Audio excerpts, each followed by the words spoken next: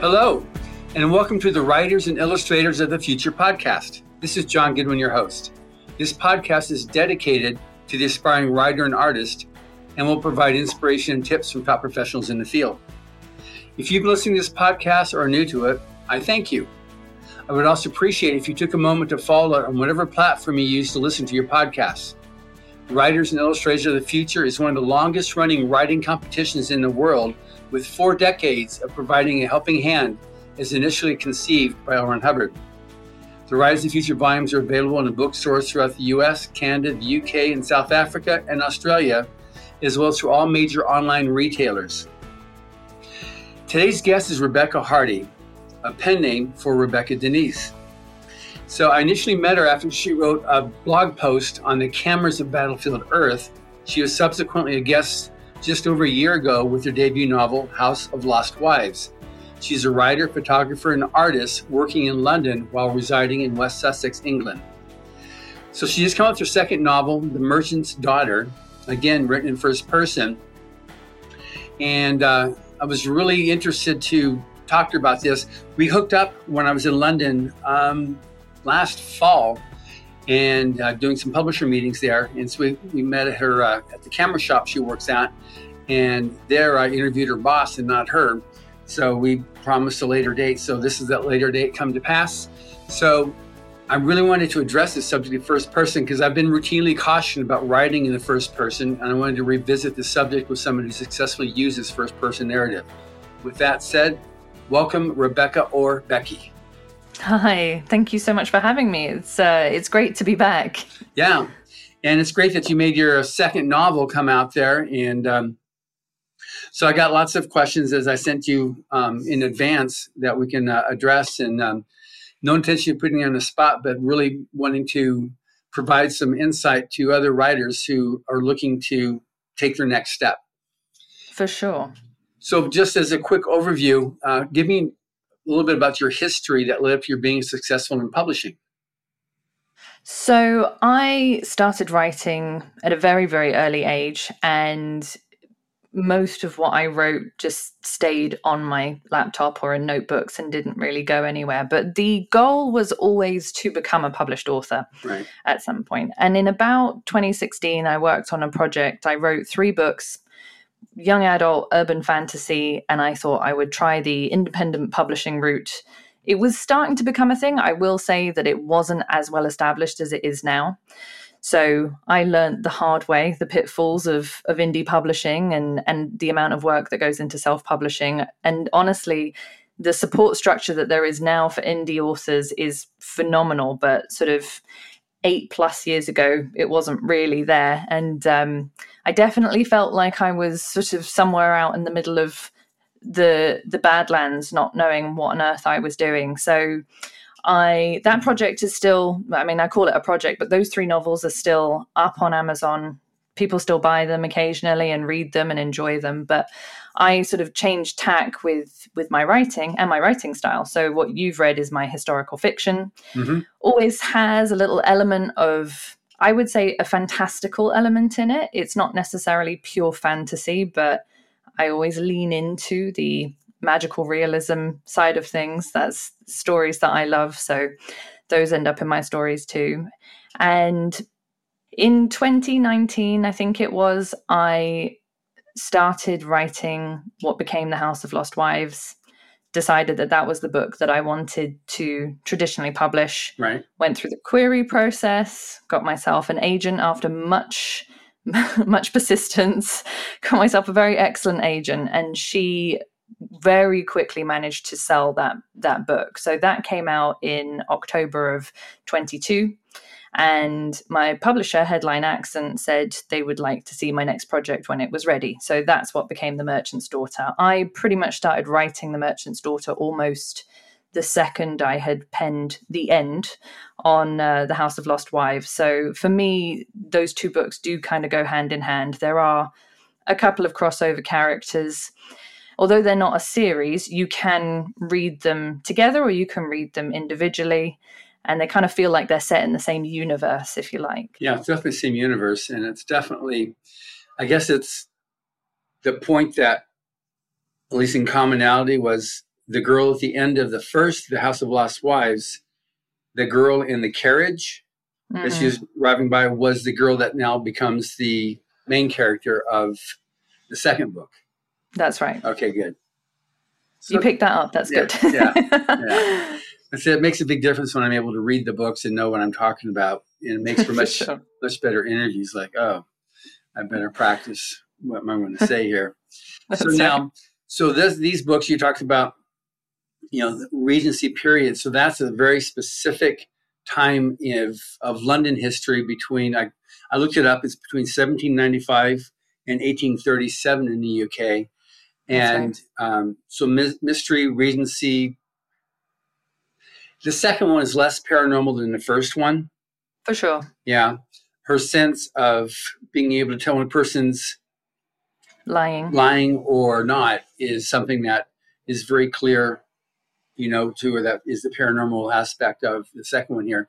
But I'm just curious now, on Regency period, it would seem that although I'm a neophyte in that whole area, that people that are more established would pick it apart if you didn't have proper research done. Tell me about that a bit. Yeah, so with all of my books, I will have the thread of the idea first, and then I will spend anything from 3 months to a year researching. And sometimes it's a matter of just getting a grounding of the time period and kind of figuring out, okay, well, what did they eat and what did they wear and what was a day to day, to more finer details. And sometimes those details never end up in a book. I mean, I've gone down research wormholes almost, where I've wanted to say, the pine floorboards or something. And then I've had to work out, well, actually, would they have imported pine into that area during that time period? And in the end, it makes zero difference to anyone whether or not. But for me, it's important that it's historically accurate. So I'm very thorough with my research. I would like to think that if someone was an expert in that area, they wouldn't be able to find anything wrong. But I also have a very talented editor and line editor.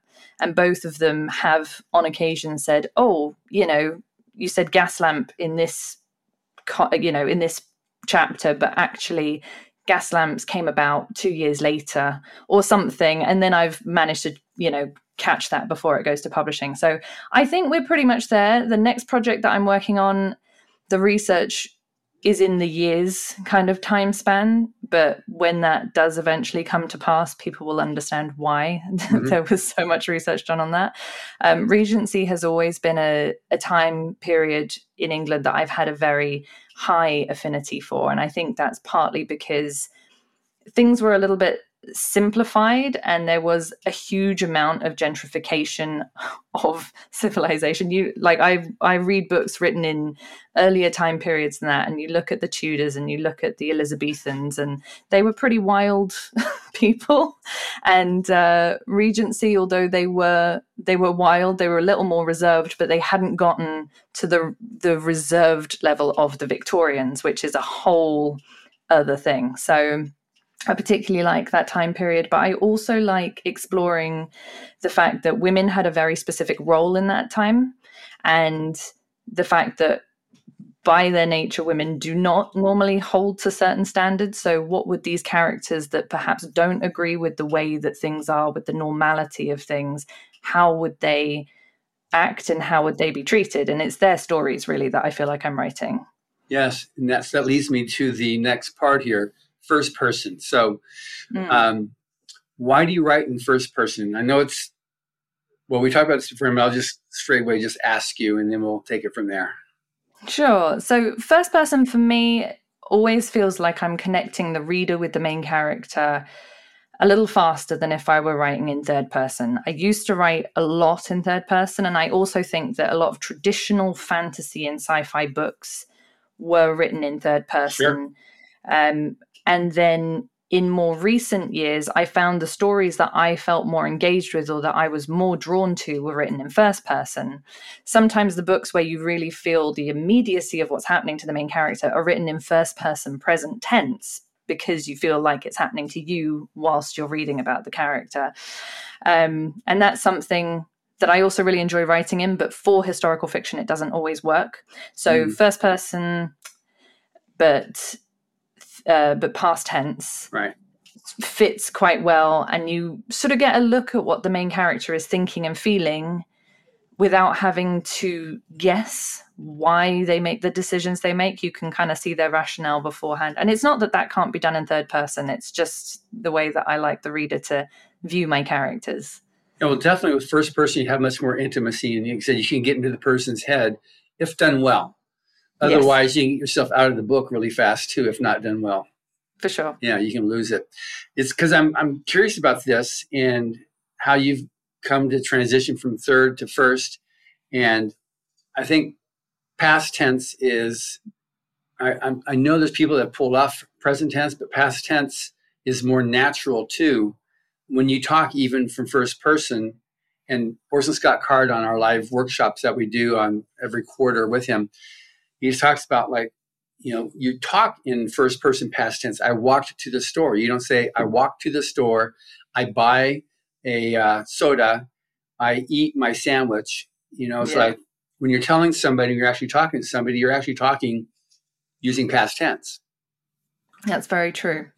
So it's much more natural just based on the way you actually speak to go first person past instead of first person present. But I imagine it's very much a point of whatever person wants to be able to do, but being able to, as a reader, to be able to accept it. When I talk to somebody, it is, you talk like, oh yeah, I went to the event, or I'm going to go to the event, but when talking about them, it's first person past. It was interesting because I just finished proofreading Rise to Future Volume 40, and I think 8 of the 12 stories were written first person. It was like, I've never seen that much. So I was just curious if there's a new trend that's happening. Definitely was very comfortable reading your story, and I felt very much more connected to your characters from doing that. And first person just doesn't mean like the main character. You can have multiple characters first person. And that's something that people need to understand as well. It's just that. Exactly. There is a project that I have been working on the side, which may or may not come to fruition, but I hope it will at some point. And that follows 2 points of view, or POVs as we call them for short. So you have 2 points of view. You have one character who's doing one thing and another character who's doing another thing. Both of those points of view are in first person. And the idea is that the reader will understand, even though these 2 characters do interact with each other a lot, they'll understand why this person reacts that way and why this character, makes those choices that they make. Yeah. And I do think that multiple point of view books are easier to pull off, or at least easier to communicate if you write in first person. There's no hard, fast rules about it, but also sometimes it's like picking the right thing for the story. When I first drafted a couple of scenes from The House of Lost Wives, it was in third person. And when I started to string those together into what was eventually going to become the story, I thought to myself, no, this doesn't work, because I don't really feel like I'm there with her. I don't feel like my readers are going to understand her thought process, or why she decides to do this, or how angry she is at this situation. And by putting her into first person, suddenly it kind of opened the story up for me, and it made the whole thing flow. Yeah, it would.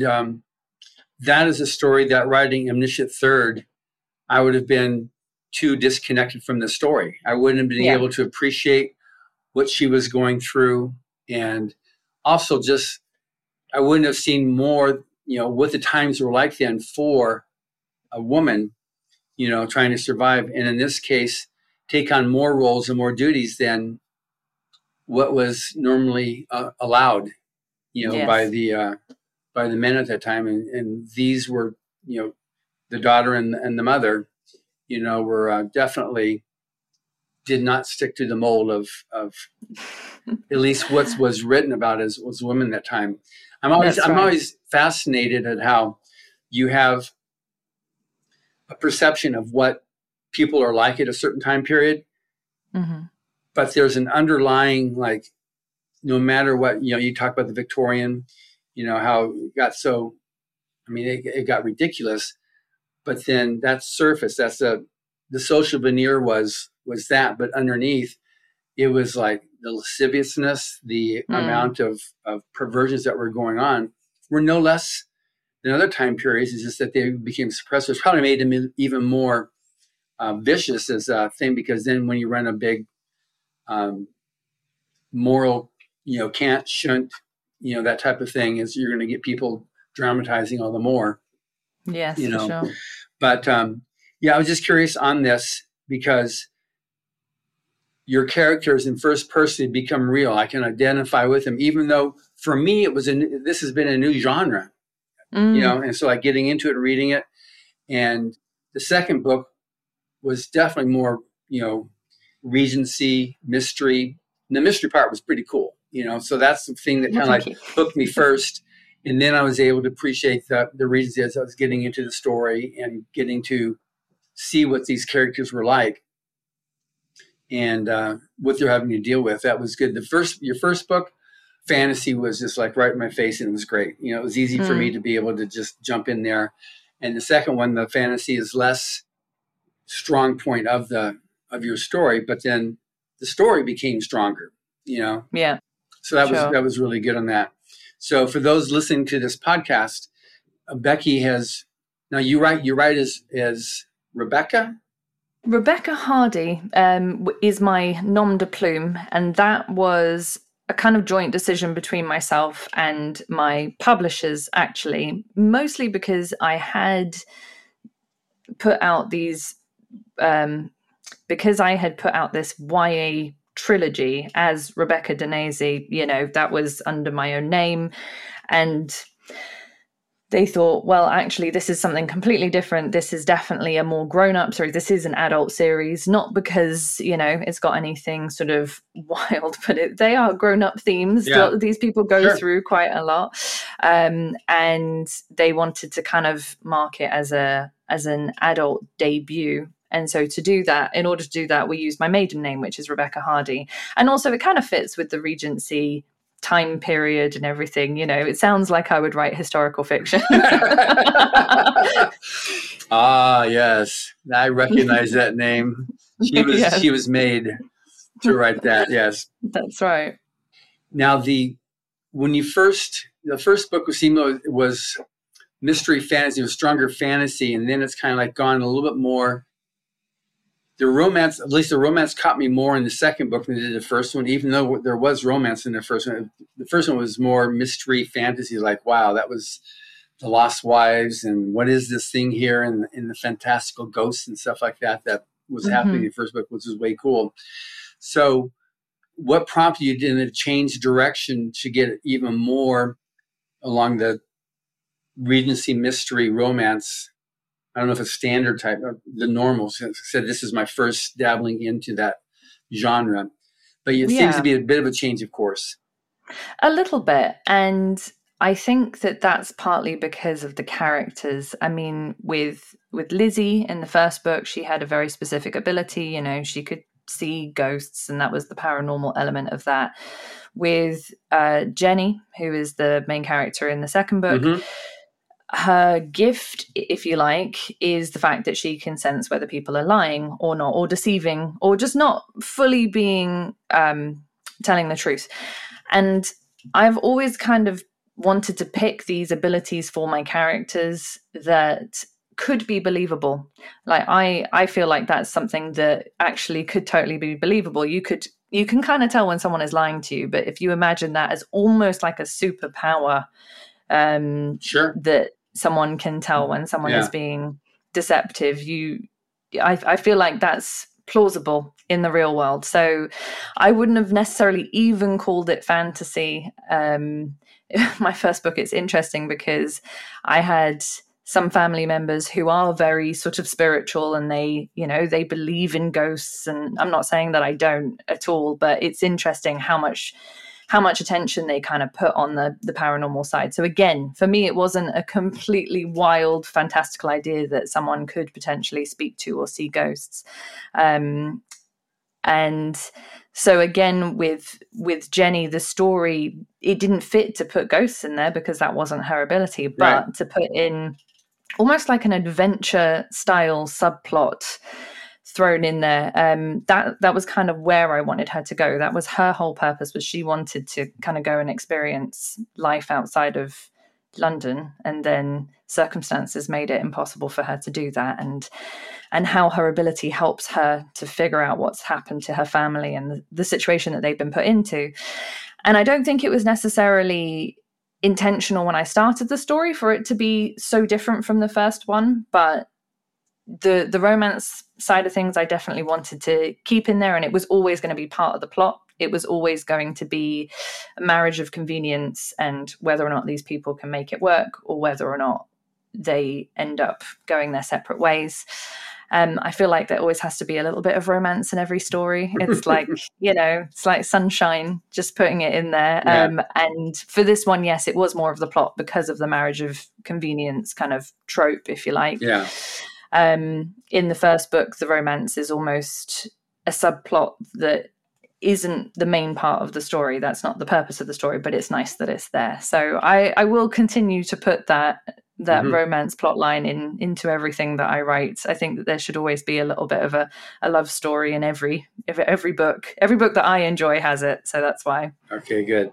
So is this a two-part series? Is there going to be more now in this time period with her younger brother that was long lost, that finally came back, and we all discovered was really there because we thought that he was lost at sea, but it actually wasn't.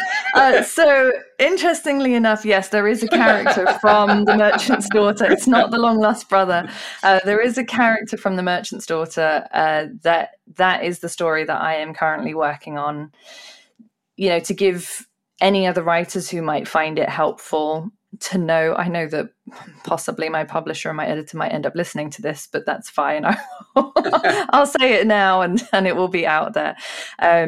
But that book the book that I finished writing and sent to my agent, she has asked me to reduce it down a little bit. It is the biggest thing I've ever written. It's about 160,000 words. It's taken me start to finish probably about 3 years to write in full. It started with veins of an idea, and then I had to do so much research in order to really pull it off. And I'm very, very proud of the product that it is, but I do need to cut it down a little bit in order to make sure that my publisher will want to read it. Otherwise, unfortunately, as the way in traditional publishing, they might go, no, it's too long and we don't want it. Yeah. So you do lose a little bit of your, I would say, decision-making power when you go down the traditional publishing route. But the benefit of it is that you have incredibly talented editors who will take a story and they'll say, you know what, this is fantastic. Let's just make sure that this bit is clarified, or actually this doesn't work, or whatever. And I've been super fortunate that I had 2 different editors for book 1 and book 2, and both of them were fantastic, so professional, and knew exactly what each story needed to make it perfect. So right. With book 3, it is still in the same universe. There will be some familiar characters, more familiar in this one possibly than there was from book 1 to 2. But yeah, I'm hoping that if someone has read The House of Lost Wives and then they pick up The Merchant's Daughter, that they will enjoy the next book just as much, if not a little bit more. Good. All right. Well, that's pretty a little teaser there. Yeah. Yeah. I was just curious in that thing there because this is the Rise to Feature podcast. We had earlier winners back from Volume 4, Joe Beverly and Nancy Farmer. And Joe Beverly unfortunately passed, but she went from science fiction fantasy to writing the romance, historical romance, and very, very popular. She was very successful, won many, many of the top awards in the Romance Writers of America. Amazing. And then Nancy evolved to YA and children.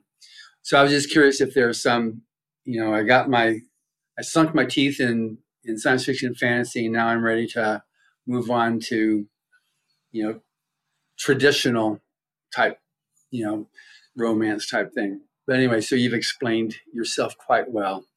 Oh, good. Yes. I think that there will always be an element of something a little fantastical in every story. There's always a character that perhaps can do something that isn't readily explained. Right. Or, I have probably my next 3 or 4 projects all mostly figured out, and all of them have that element in there. And I think that's kind of going to be that's my thing.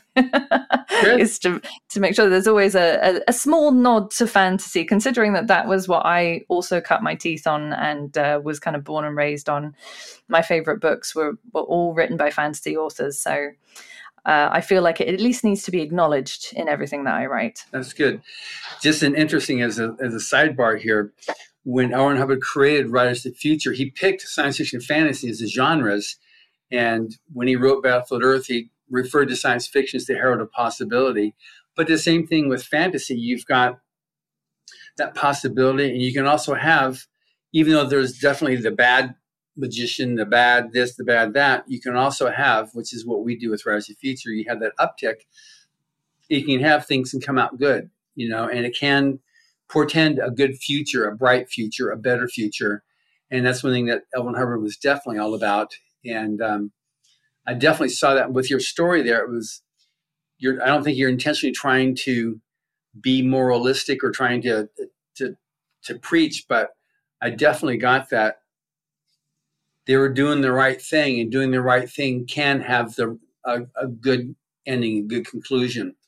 I mean, that your final scene there, the final action scene was like, I was like, how's this going to go? Because I hadn't considered, Mr. Romance to be something that's going to be like this big action scene, like what's that going to be? But then that was pretty cool. I was like, wow. And I was like, okay, hold the presses here. I'm going to finish this thing here before I get to the denouement. I got to see what happens here. I mean, she becomes a very kick-ass chick, Mm-hmm. Yeah, yes, she does. I like the heroines to stick up for themselves and have the ability to do that for sure. Yeah, and it was definitely within. It was believable, the way you built her up as a character, So it was believable that she was able to do what she did. Fantastic. That she didn't exceed what was believable, and what she did there. But anyway, that was something, because I've seen this so much as a result of what L. Ron Hubbard created in Writers of the Future, just so much that type of storytelling, that gets recognized. Sometimes a lot of stuff where it's not the good ending, as a cautionary tale, But even then, when they have that, it has the uptick at the end. We don't do stuff that doesn't have the uptick, No. and sometimes it's way up. And that's something that his stories. Because I know you did that one article on Battlefield Earth, which that book is it's not an uptick. It's like takes life to a new level. That this ultimately the human spirit will survive, which is something that is standard across all of Hubbard's works. Absolutely. Which, by the way, do you have a favorite Hubbard fiction book? Oh, it's so tough because there's so many of them. I think the one that I have read the most, believe it or not, is Mission Earth. I have read all of those at least 3 or 4 times. Wow. So I feel like that one for me, I know it's 10 books, so I don't know if I could pick one book from the 10 that is my favorite, but yes, I have read those a lot. Battlefield Earth, I've read at least twice, I think. You've already given me some good sound bites about. Tell me something here about Mission Earth, because we're going to be coming out with that, and I'm always looking for some good blurbs I can use. Oh yeah, I mean, Mission Earth is one of those books where, or one of those series, I should say, where when you start reading it, you think, okay, this is science fiction, and by the time you finish reading it, it's like a documentary. And I think when I first started reading it, I think I read all of it the first time in about 2007. And when I got to the end of it, I remember saying to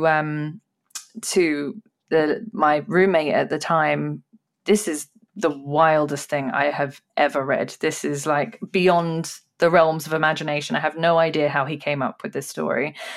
And then I read it again a few years later, and I was like, oh, actually, I mean, yes, it is sci-fi, but actually it's very believable. And then I read it again after my second son was born. So that would have been about 2015, 2016. And And it didn't feel like sci-fi very much by those last few books. I thought, no, that's pretty much reality for us now. So anyway, I don't know if it was supposed to be portentous, but it definitely is. Mm-hmm. There are also a lot of his short stories, To the Stars, for example, which isn't necessarily a short story, but is a shorter novel, which I love. One thing that I do find, as you say, is that everything does end with some kind of uplift. And I've never been a great believer of writing stories that make the reader feel miserable at the end of the book.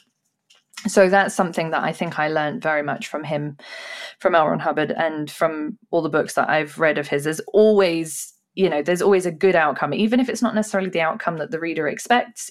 There is always some positivity there, and I feel like it's almost my duty as an author to kind of keep that going. Good. Well, that's a good answer, and thank you for that on Mission Earth. Been duly noted. Yes. Time code marked. Okay, good. So now on the subject of research, I just want to revisit that a bit more. Sure. So how do you go about doing your research? Depends a little bit on what I'm researching. So when it came to the House of Lost Wives, I spent a lot of time in the UK. We're very fortunate. We have beautiful historical houses.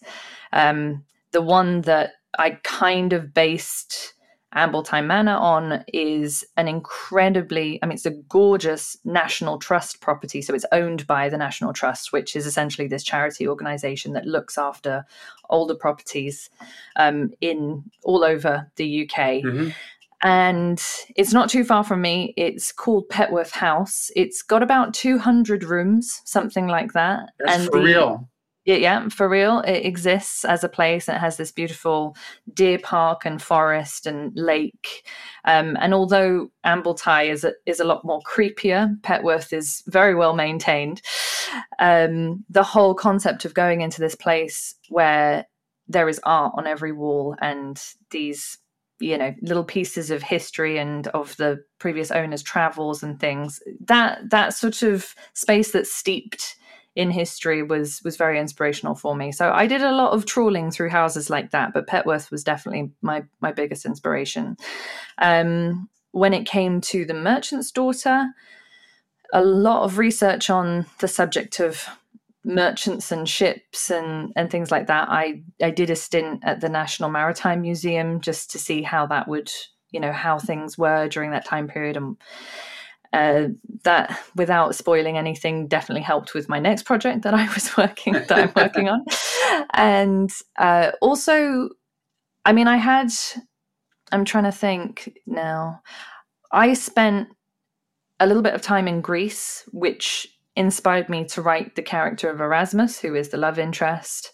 And the history that I learned while I was there and the guides that I had were amazing. But the people that I spoke to and the stories that they told me, and kind of understanding the temperament of the Greek people as well, really inspired me to do that character and his family justice. So I hope that communicates in the book, because it does.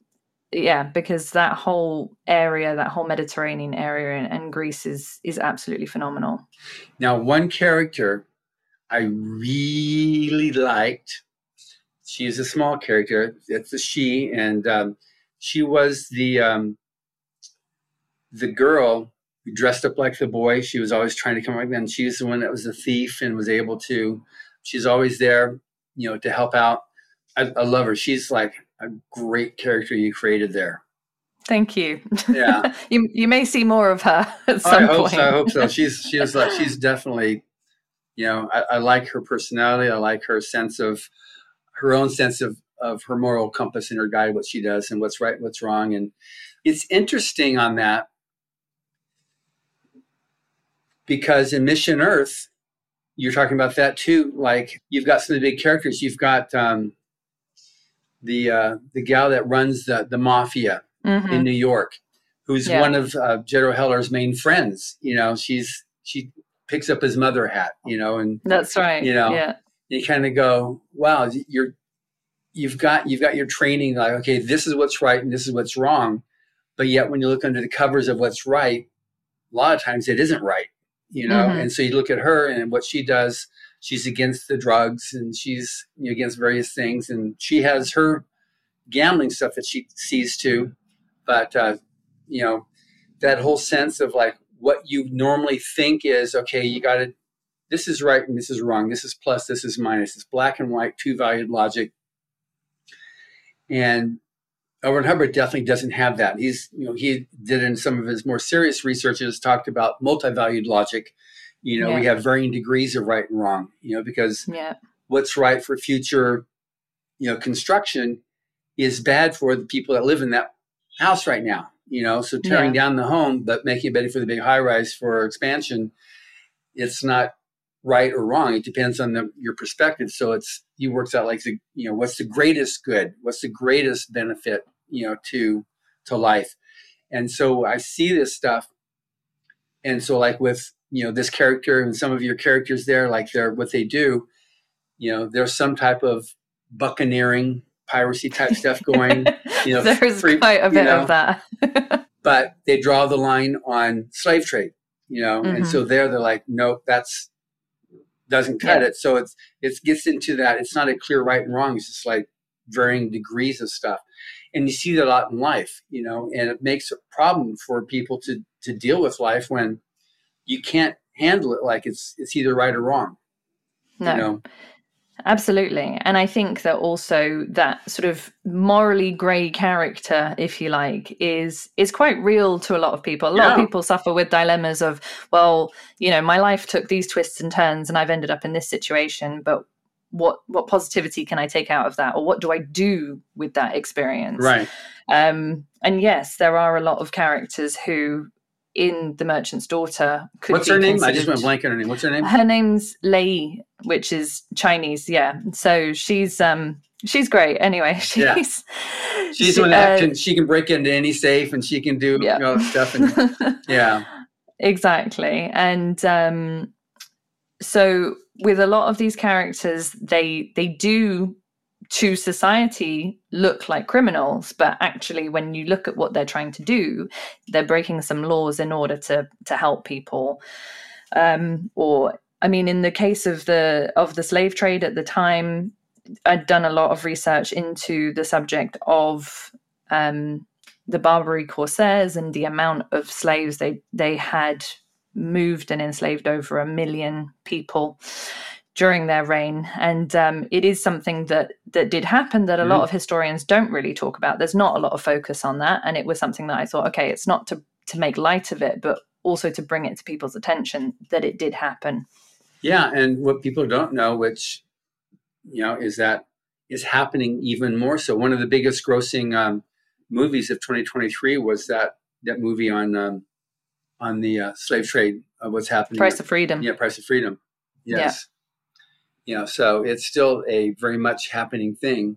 And I really like your little, at the end, your little, about the story, and for more information, how you referred to, was it so Citizens Commission on Human Rights you talked about? That Youth for Human Rights. Youth for Human Rights, yes. Youth for Human Rights. That Youth for Human Rights is a charity that works massively on the subject of educating people on human rights, and also obviously has a lot of information about modern slavery and child trafficking and everything like that. And also antislavery.org. I mean, if people need information or are curious, the data is out there. They just need to go in search of it. Yeah, exactly. It's not being widely promoted. It's not being massively talked about. But although these books are historical, I did want to make a point at the end of my book that it still happens and that there is information available. I believe that industry grosses more money than even the drug trade. Is that what or is it second right behind it? I mean, it's amazing how much money. It's right at the same level as the illicit drug trade. Yeah, it's massive. Yeah, it's real. Anyway, that's not the purpose of this podcast, but I just wanted to, I got that at the end of your book, you make a little, for more information on this thing here, because you touched on this, and it was what they were trying to do was ultimately good to be able to stop the slave trade in UK and help try to spread it to other countries where it was still very much a legal form of trade. And and these aristocracy within the UK were taking advantage of it to be able to increase their wealth. And these people here were trying to expose it, and what they had to overcome was amazing, because you would trust the word of a commoner against a gentleman, even though the gentleman was the one that was totally up to his eyeballs in slave trade. Yeah. Yeah. Exactly. It's definitely, I mean, I think that with a lot of fiction, there is a huge amount of truth in it. And, even I remember when I was writing that blog article for Battlefield Earth, and I was talking about the small cameras that the Cyclos would use to obviously spy on the humans. They'd use them as like a run-of-the-mill thing. And at the time when L. Ron Hubbard wrote it, it was complete science fiction, the idea of having a small remote camera that could send a signal, even a few meters away, let alone like miles away. And now we carry those around in our pockets. Yeah. So I think that we can learn a lot from fiction and a lot from literature, even if it's not, considered necessarily scientific, or even if it's historical fiction as opposed to historical fact. Right. There is definitely a lot to be learned. Yeah, there's definitely on that. And in terms of for people that aren't familiar with Regency mystery romance, describe that genre and its part in literature. And like I said, I've not really read it. There's I know there's some major authors, and it's a huge genre. It's huge, but it is massive. I think it's been made all the more popular by Bridgerton because of Netflix, but obviously the original Regency romance writer was Jane Austen. Mm-hmm. She is the OG. I've she has vampires, so of course. She's very famous. Absolutely, that was her. Oh dear.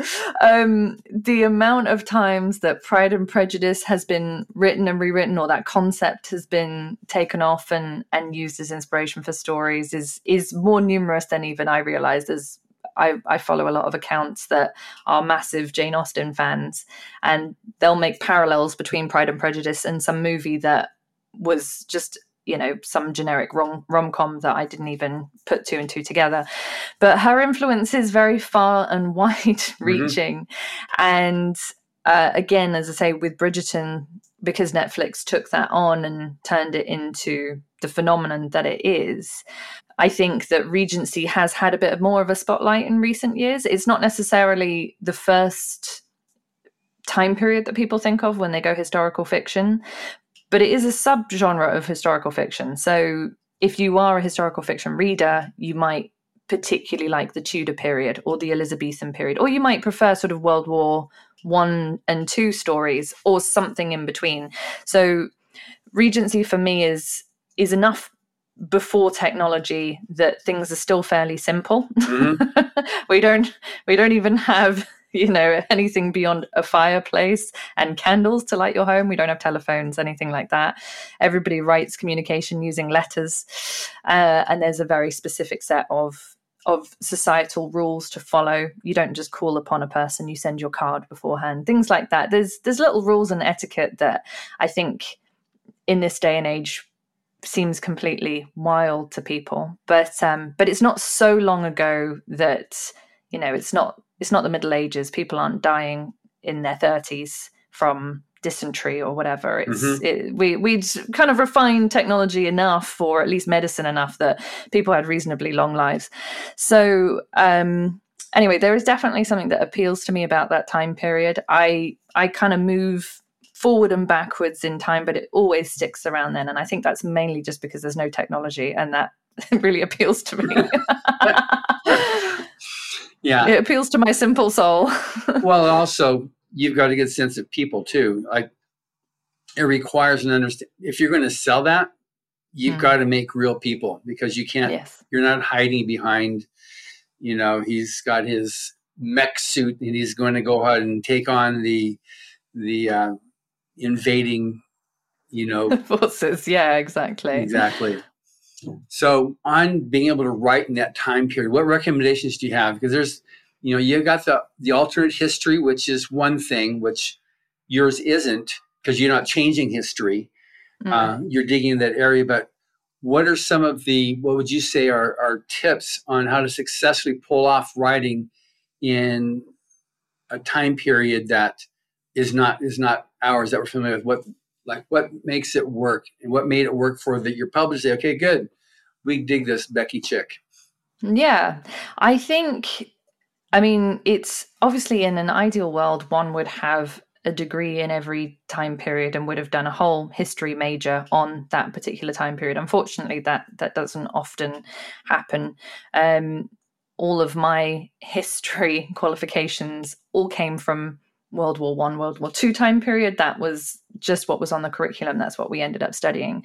But if you find a time period that you're really drawn to, and you know that you can kind of sit with characters from that time for a lengthy period without getting bored of them, I would say that's a good place to start.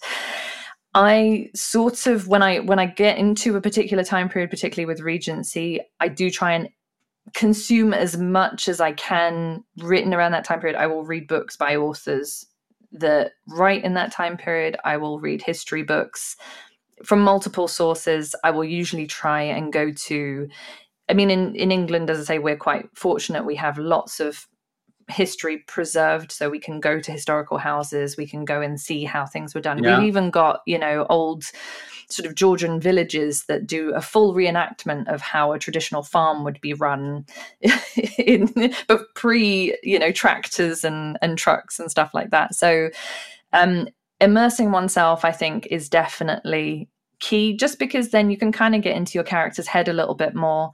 I think I kind of wrote out, when I did The House of Lost Wives, I wrote out just some really key character points, like this is what they would wear, this is what they would eat, this was the average day, and then just kept that in mind throughout everything that I was writing. I know that Maggie O'Farrell, who's a fantastic historical fiction writer, she wrote one of the best-selling books, I think it was for last year or the year before, Hamnet, which has now been taken to Broadway, which was set in Shakespearean times. It's about Shakespeare and his wife and their children. She had actually gone on a full course on how to make food during that time period, and the amount of work that went into just the family's daily bread and the daily washing and everything. And she had immersed herself in that by actually doing a kind of research trip and living it for a little while. So, I mean, obviously, if that's within an author's means, then fantastic. But if you can't do that, then anything which really gives you the subject matter and lets you feel like you're in it for a time period it will only help. Right. That's actually good. And on so on the subject of reading, so I'm glad you said that, because I found it to be really, really important. I mean, I've obviously read a lot just to keep up with the weekly podcast here. Yes. But do you stick within just one genre, or do you read across multiple, or how do you do your reading when you're able to? Because I realized too, you're maintaining a full-time job. You just got started, I think, on something else. You've got you're a mom with 2 kids, and you've got your writing career. That's right. Yeah. Somehow I managed to read about 100 books last year. And most of those were on Audible or in some audio format. I have a library that luckily also does audiobooks. So I am very spread across multiple genres. I will read literary fiction. My main, I would say, consumption, if you like, is fantasy. Or the subgenre of that now, which is romantasy. So I do read a lot of romance, and but it's usually in the fantasy kind of genre. But I will also read a lot of sci-fi. I read a fair bit of sci-fi, quite a lot of Andy Weir last year, and a couple of others as well. I read a lot of Brandon Sanderson last year. There's quite. It's funny because I tend to, if I find an author that I really like, even if they write in multiple genres, I'll end up reading everything that they've written. And I do find that to be the thing that kind of makes the decision for me as to what I'm going to read. But I think about 60% of what I read is fantasy, and then the rest is literary fiction or historical fiction. I get it. Good. I mean, that's probably a little bit of, if you have a bell curve, you're probably at the very far edge down there with that 2%, 3%, band of people who read books as authors. Yes.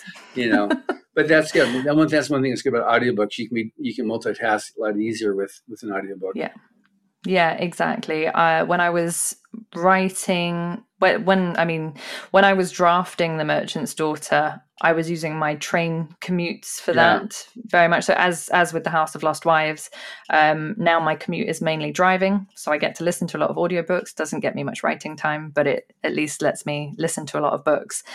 And I find that I get through them that way. And I do think that in order to improve and constantly improve your writing, you do need to be reading, because otherwise, you don't know what the trends are, but also you kind of lose touch with other writers. And although you might never meet another writer, at least if you're reading their works, you kind of get an idea of, oh, well, this works. And sometimes I'll be reading something in a completely different genre and I'll go, oh, that's really interesting. I see how they solved that problem there. And then that will help me to solve a problem that my character's having, 250 years ago. So,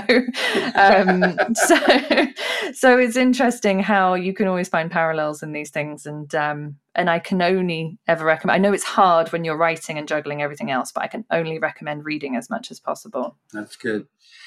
Now, one thing too, which I mentioned, if we got time to, I just wanted to be able to address, because it's even getting more of a situation now with social media and AI. Is a problem with haters and trolls on social media. I mean, we just had a thing that just happened here in the United States where someone created a fake telephone message from President Biden to people in New Hampshire saying, don't bother voting right now, wait till the finals, don't vote in the primaries. And it was obviously quite a little flap here, but more and more, which science fiction has been talking about for a while, there's there's a lot of, what's going to happen in your future science fiction, which is the whole thing of AI that can cause, with fake news, with the deep fake and whatnot like that, that can result in false messages. And it's getting more and more, you can't really tell what's true or not true on social media, because people just make up stuff. And then you get into like, wow, did this really happen or not happen? How have you experienced any difficulties with any problems on social media, or have you?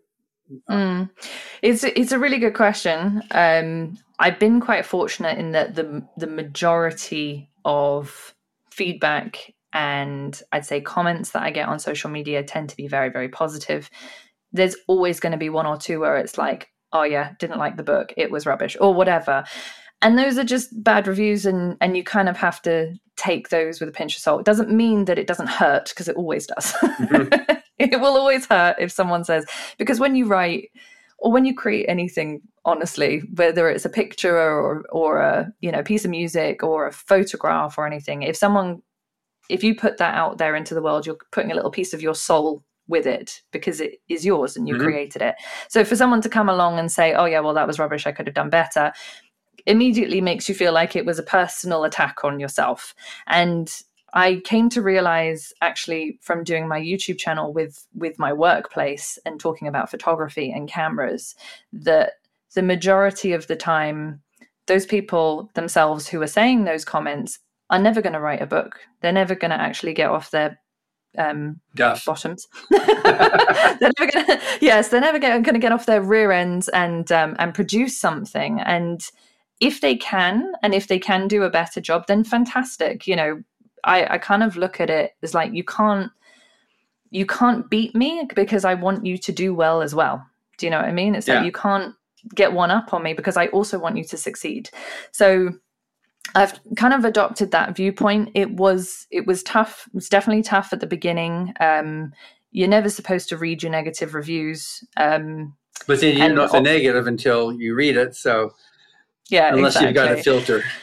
Exactly. So sometimes they end up on your plate or whatever, and you do kind of have to steel yourself sometimes and go like, well, okay, this person didn't like it. No one is ever going to write something that everyone likes. Even some of the most amazing pieces of writing I've ever read have had 1-star reviews or negative reviews. So that's the beauty of art. It's so subjective. Mm-hmm. So there's that side of things. I mean, when it comes to AI, my viewpoint had always been that AI is supposed to do the stuff that we don't want to do so that the humans can go and do the things we do want to do. So I would like AI to do all my housework for me so that I can spend more time writing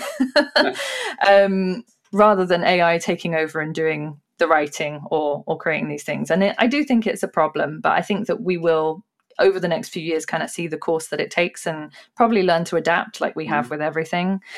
But yeah, I would say for anyone who's starting out, it's always tough right at the beginning to read the feedback, and particularly when it's not all favorable. But if you have a good sort of team of people behind you, I'm lucky that my publisher does really believe in my work, and my editors are all lovely, and my agent is lovely. They all really genuinely believe in my skill as a writer, which means that even if one person that I've never met before says I don't like it, I've got whatever, you got 100 a team times that's got your those. back. Yeah, exactly. And as I say, it's all very subjective anyway. So they might have been having a bad day. You don't know. They might have read it when they were in a bad mood. Yes.